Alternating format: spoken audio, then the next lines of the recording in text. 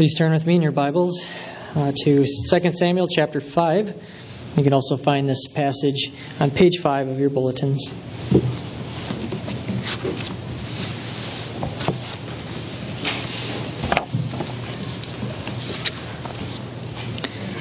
2 Samuel chapter 5.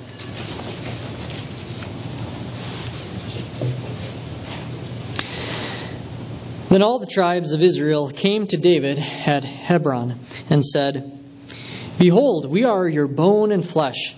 In times past, when Saul was king over us, it was you who led out and brought in Israel. And the Lord said to you, 'You shall be shepherd of my people Israel, and you shall be prince over Israel.' So all the elders of Israel came to the king at Hebron, and King David made a covenant with them at Hebron before the Lord. And they anointed David king over Israel.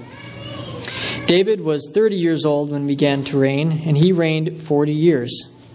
At Hebron he reigned over Judah 7 years and 6 months, and at Jerusalem he reigned over all Israel and Judah 33 years.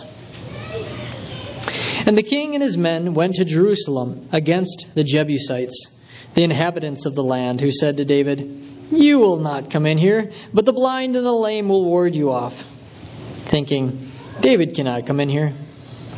Nevertheless, David took the stronghold of Zion, that is, the city of David. And David said on that day, 'Whoever would strike the Jebusites, let him get up the water shaft to attack the lame and the blind, who are hated by David's soul.' Therefore it is said, 'The blind and the lame shall not come into the house.' And David lived in the stronghold and called it the city of David. And David built the city all around from the Millo inward. And David became greater and greater, for the Lord, the God of hosts, was with him. And Hiram, king of Tyre, sent messengers to David, and cedar trees, also carpenters and masons, who built David a house. And David knew that the Lord had established him king over Israel, and that he had exalted his kingdom for the sake of his people Israel. And David took more concubines and wives from Jerusalem after he came from Hebron, and more sons and daughters were born to David. And these are the names of those who were born to him in Jerusalem: Shemua, Shobab, Nathan, Solomon, Ibhar, Elishua, Nepheg, Japhia, Elishama, Eliada, and Eliphalet. When the Philistines heard that David had been anointed king over Israel, all the Philistines went up to search for David. But David heard of it and went down to the stronghold. Now the Philistines had come and spread out in the valley of Rephaim.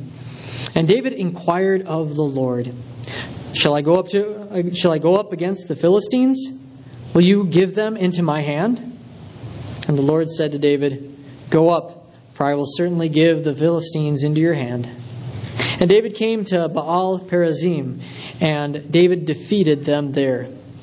And he said, 'The Lord has broken through my enemies before me like a breaking flood.' Therefore the name of that place is called Baal Perazim. And the Philistines left their idols there, and David and his men carried them away.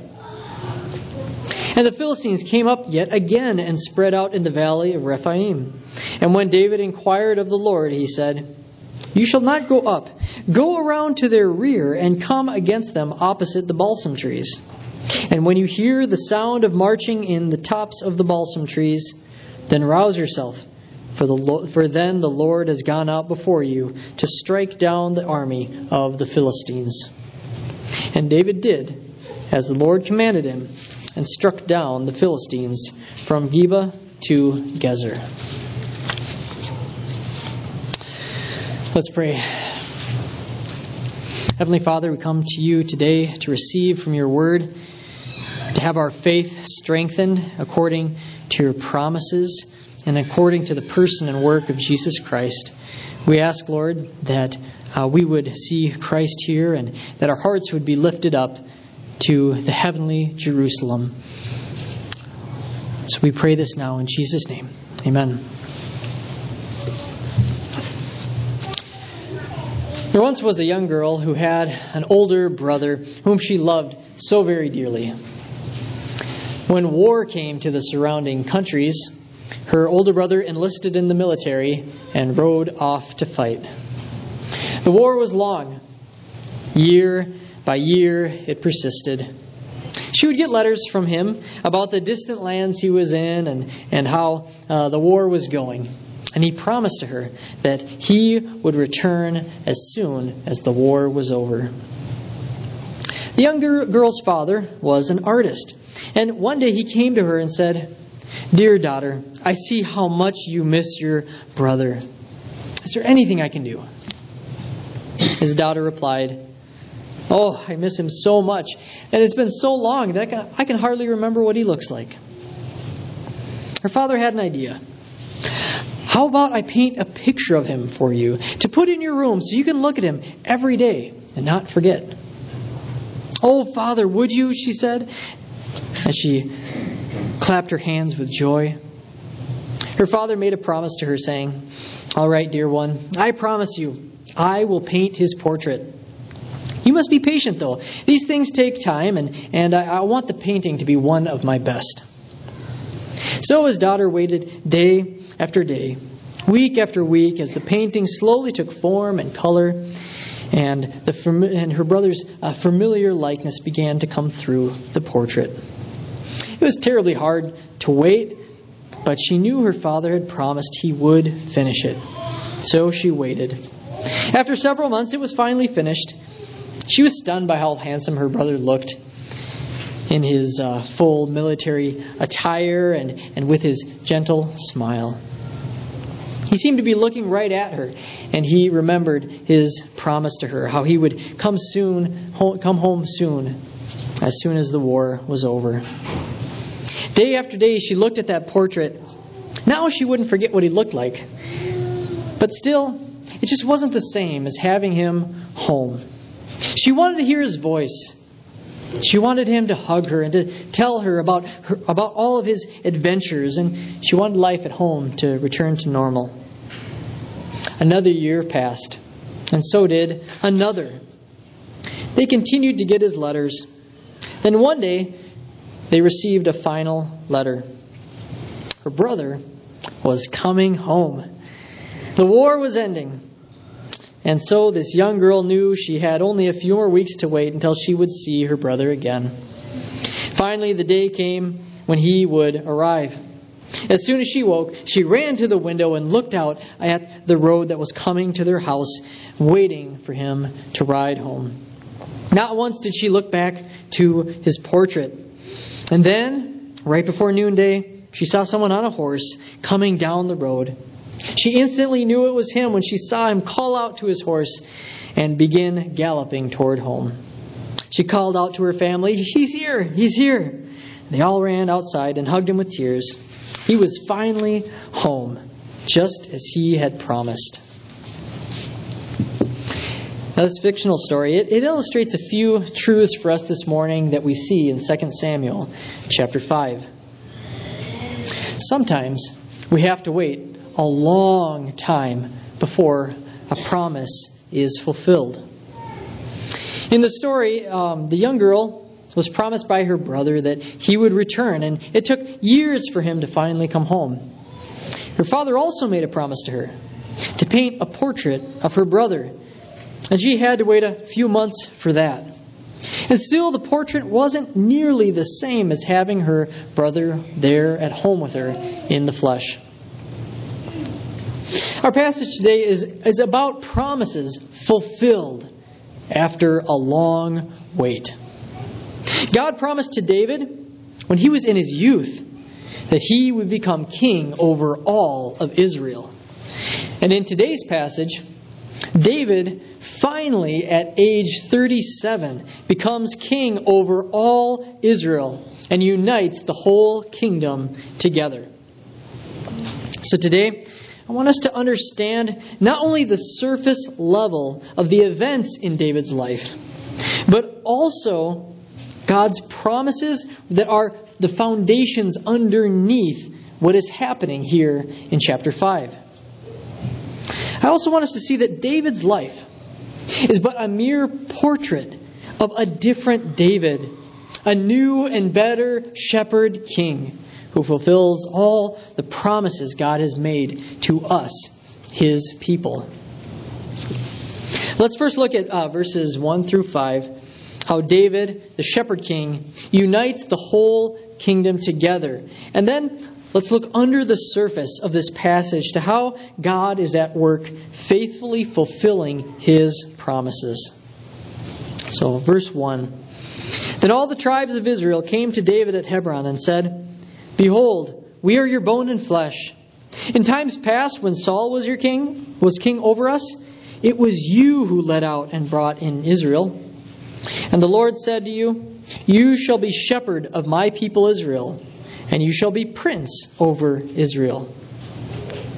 So all the elders of Israel came to the king at Hebron, and King David made a covenant with them at Hebron before the Lord. And they anointed David king over Israel. A little bit of context to this chapter. Ever since David was anointed by Samuel when he was a youth, he has had much opposition to becoming king. Goliath threatened his life. Saul threatened his life. The Philistines threatened his life. So did the Amalekites. After Saul dies, it's not David who rightfully becomes king over Israel, but rather Ishbosheth, Saul's son. So David, at this point, he's faced years of endless opposition to his anointing becoming reality. Was he just lucky, or was he just a good warrior that he was able to survive this long in order to become king? No. God sustained David and gave him victories because He is faithful to His promises. God had promised to Samuel that He had chosen a king from Jesse's family, and He handpicked David.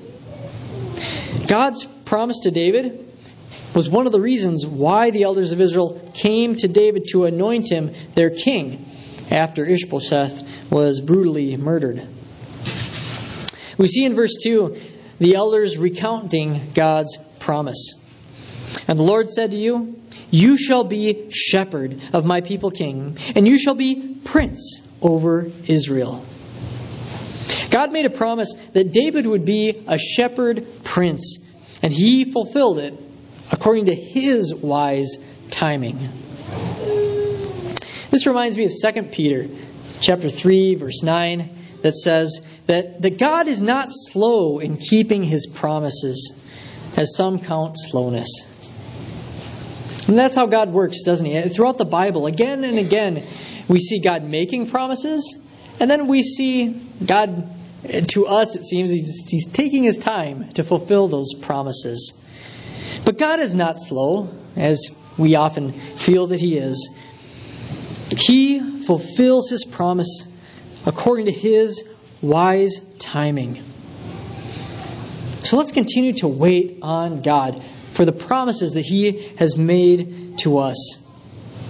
Our faith may be small and it may waver as time goes on, but God's promises never waver, no matter how long it takes.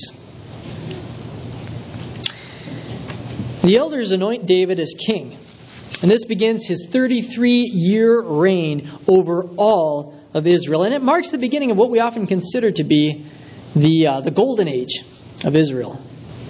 During this golden age, many of the Psalms are written. Israel conquers many of its enemies and expands its kingdom. And the people, for the most part, follow after the Lord, their God. Israel's golden age stretches from David's reign all the way through Solomon's reign. Even though this was the beginning of Israel's golden age, not everything will be so golden. We see in this passage not only God's promise to David, but there's another promise. There's a covenant here. The elders of Israel made a covenant with David that he should be their king. Now, a covenant made between men is never as safe as a promise made by God. God keeps His promises, and men only do so if it's still in their favor quite often. Such was the case here. We will see later in chapters 15 and 16 that the men of Israel, they'll waver on their covenant to David, and many will try to make Absalom, David's son, the king instead of David. So though man's promises to us fail time and time again, God's promises never fail because He fulfills His promises. He doesn't rely on fickle man to fulfill them. David's kingdom, as golden as it was shaky and unstable. But God's kingdom and His reign is secure. Now let's consider the rest of this passage here from verses 6 all the way to the end in verse 25. And let's see how David, the shepherd king, will win the city of Jerusalem and then prosper in many ways and win 2 decisive victories over the Philistines. Let's first consider David's victory over Jerusalem in verses 6 through 10. And then we'll consider how God continues to establish David as king in other ways. Look with me at verse 6. And the king and his men went to Jerusalem against the Jebusites, the inhabitants of the land, who said to David, "You will not come in here, but the blind and the lame will ward you off," thinking, "David cannot come in here." Nevertheless, David took the stronghold of Zion, that is, the city of David. And David said on that day, "Whoever would strike the Jebusites, let him get up to the water shaft to attack the lame and the blind who are hated by David's soul." Therefore it is said, "The blind and the lame shall not come into the house." And David lived in the stronghold and called it the city of David. And David built the city all around from the Millo inward. And David became greater and greater, for the Lord, the God of hosts, was with him. Jerusalem, the city of David, Zion, Mount Moriah, Ariel, the Valley of Vision, the city of God, the faithful city, the holy city, the mountain of the Lord, the perfection of beauty, the city of the great King. These are just some of the names for Jerusalem. It's the most important city in the whole Bible. And historically, it's one of the most important cities in all of history. Jews, Muslims, and Christians all have sacred sites there. Today, it seems like if anything even twitches over in Jerusalem, there's worldwide news about it, and then there's some end times nut saying that, "Oh, this is a sign of the end of the world. Get ready." In 2019, 4.5 million people went to visit Jerusalem, and many would say that they were on a spiritual pilgrimage. Here's a quote from the Center for Israel Education. Indiana University professor Bernard Fisher estimates that since 2000 BCE, the city was destroyed twice, besieged 23 times, attacked another 52 times, recaptured 44 times, been the scene of 20 revolts, many riots, and endured half a dozen separate periods of violent terrorist attacks during the past century, with the city peacefully changing hands only twice. Wow. So the city of Jerusalem has been through a lot in the past 4,000 years. And because of that, because of how important it is to not only the Jews, but also to the Muslims and to the Christians, it's been through a whole lot of turmoil. And Jerusalem is the cause of the Crusades. So how did this great city begin? In verse 6 here, we see that Jerusalem was occupied by the Jebusites. So David didn't build or establish Jerusalem. He conquered it, and then he built upon it. He expanded it.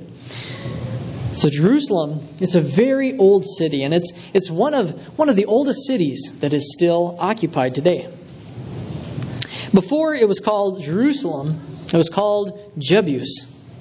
When the Israelites came into the land of Canaan, they did not conquer the Jebusites. And in Judges 1:21 later, it says that the tribe of Benjamin also neglected to take Jerusalem from the Jebusites. It says, "But the people of Benjamin did not drive out the Jebusites who lived in Jerusalem. So the Jebusites have lived with the people of Benjamin in Jerusalem to this day." Israel had failed to do what God commanded them to do, to extinguish all the people from the promised land. And it's just so odd. And it shows their lack of faith, because the land was promised to them. And not only was the land promised, but God had specifically promised to Abraham, hundreds of years before, that the Jebusites, specifically the Jebusites, would be defeated. He made this promise in Genesis 15. Genesis 15:18 and 19 says, "On that day, the Lord made a covenant with Abram, saying, 'To your offspring I give this land, from the river of Egypt to the great river, the river Euphrates, the land of the Kenites, the Kenizzites, the Cadmonites, the Hittites, the Perizzites, the Rephaim, the Amorites, the Canaanites,'" remember that, "the Girgashites, and the Jebusites." The Jebusites. So God explicitly promised to give the land of the Jebusites to Abraham's offspring. And Israel failed to believe and take action on that promise. But God stays faithful to His promises, and He fulfills them in His timing. God chose to use King David to fulfill His promise to Abraham and defeat the Jebusites and give their land to him. Once again, God gives David victory because of His promises.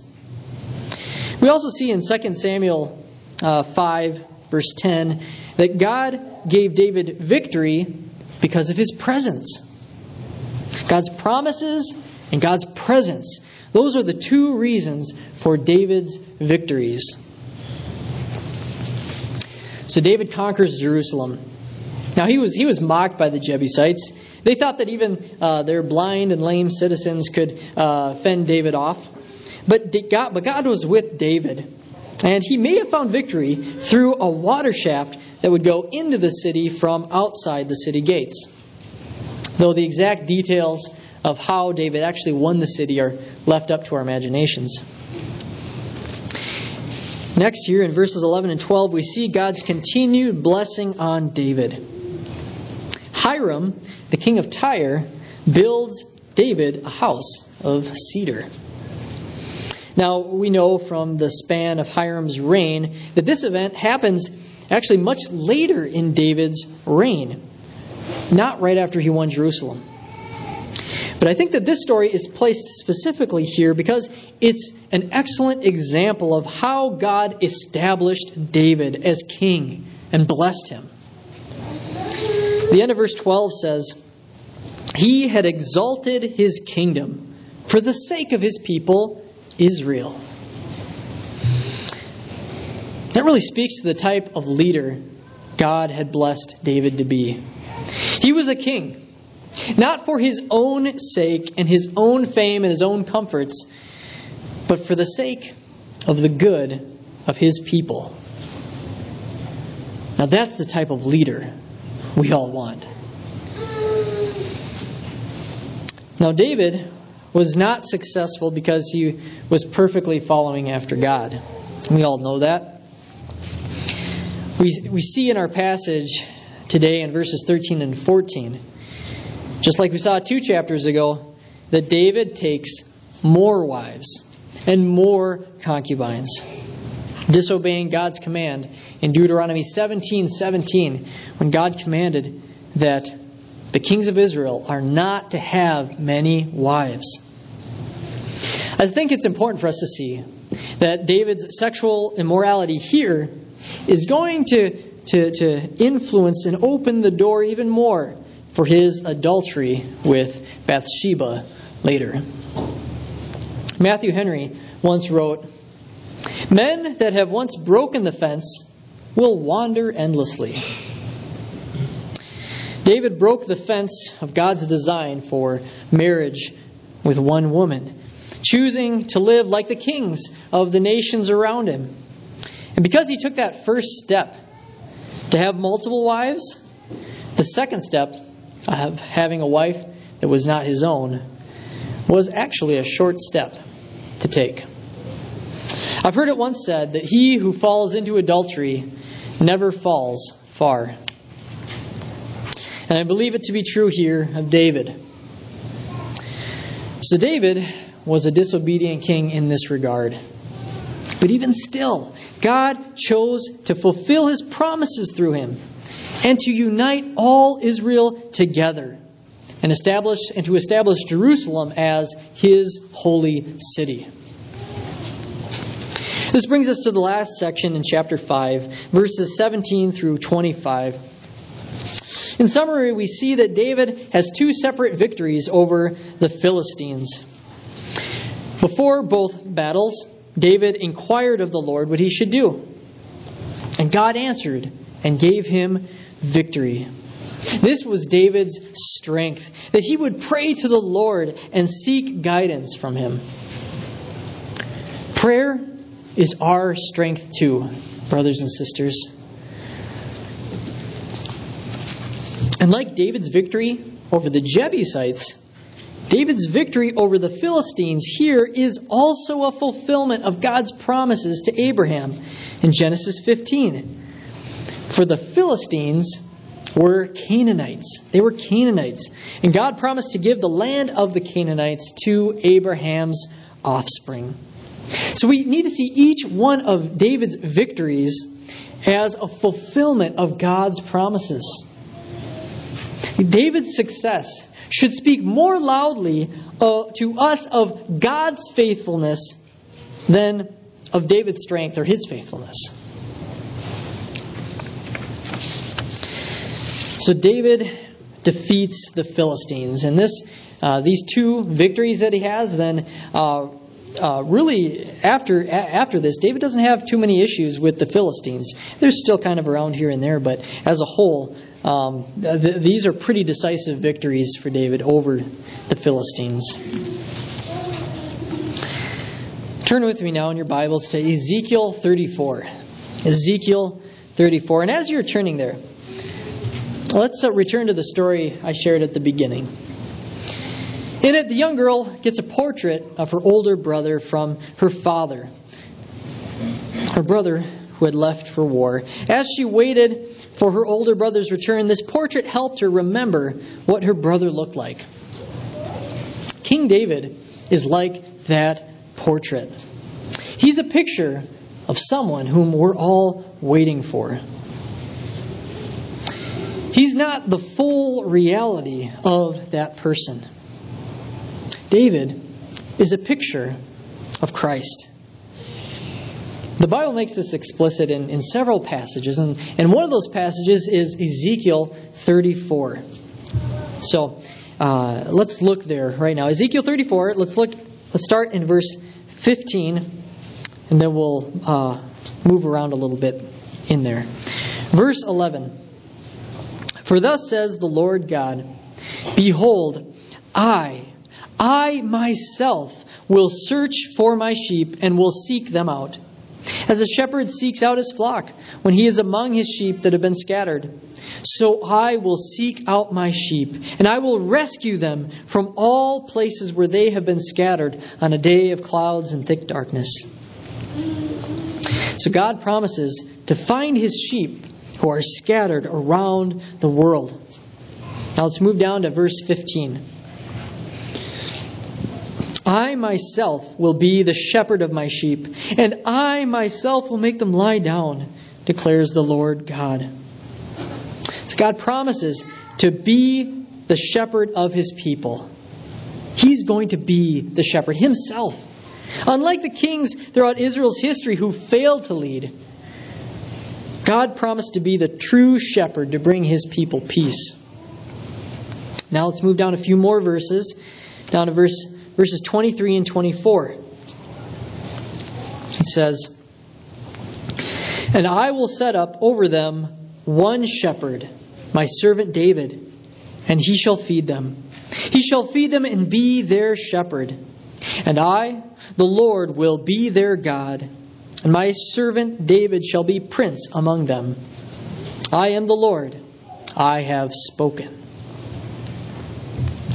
So Ezekiel prophesies here that God will establish his servant David as his shepherd, who will rescue and find all of his sheep and unite them together.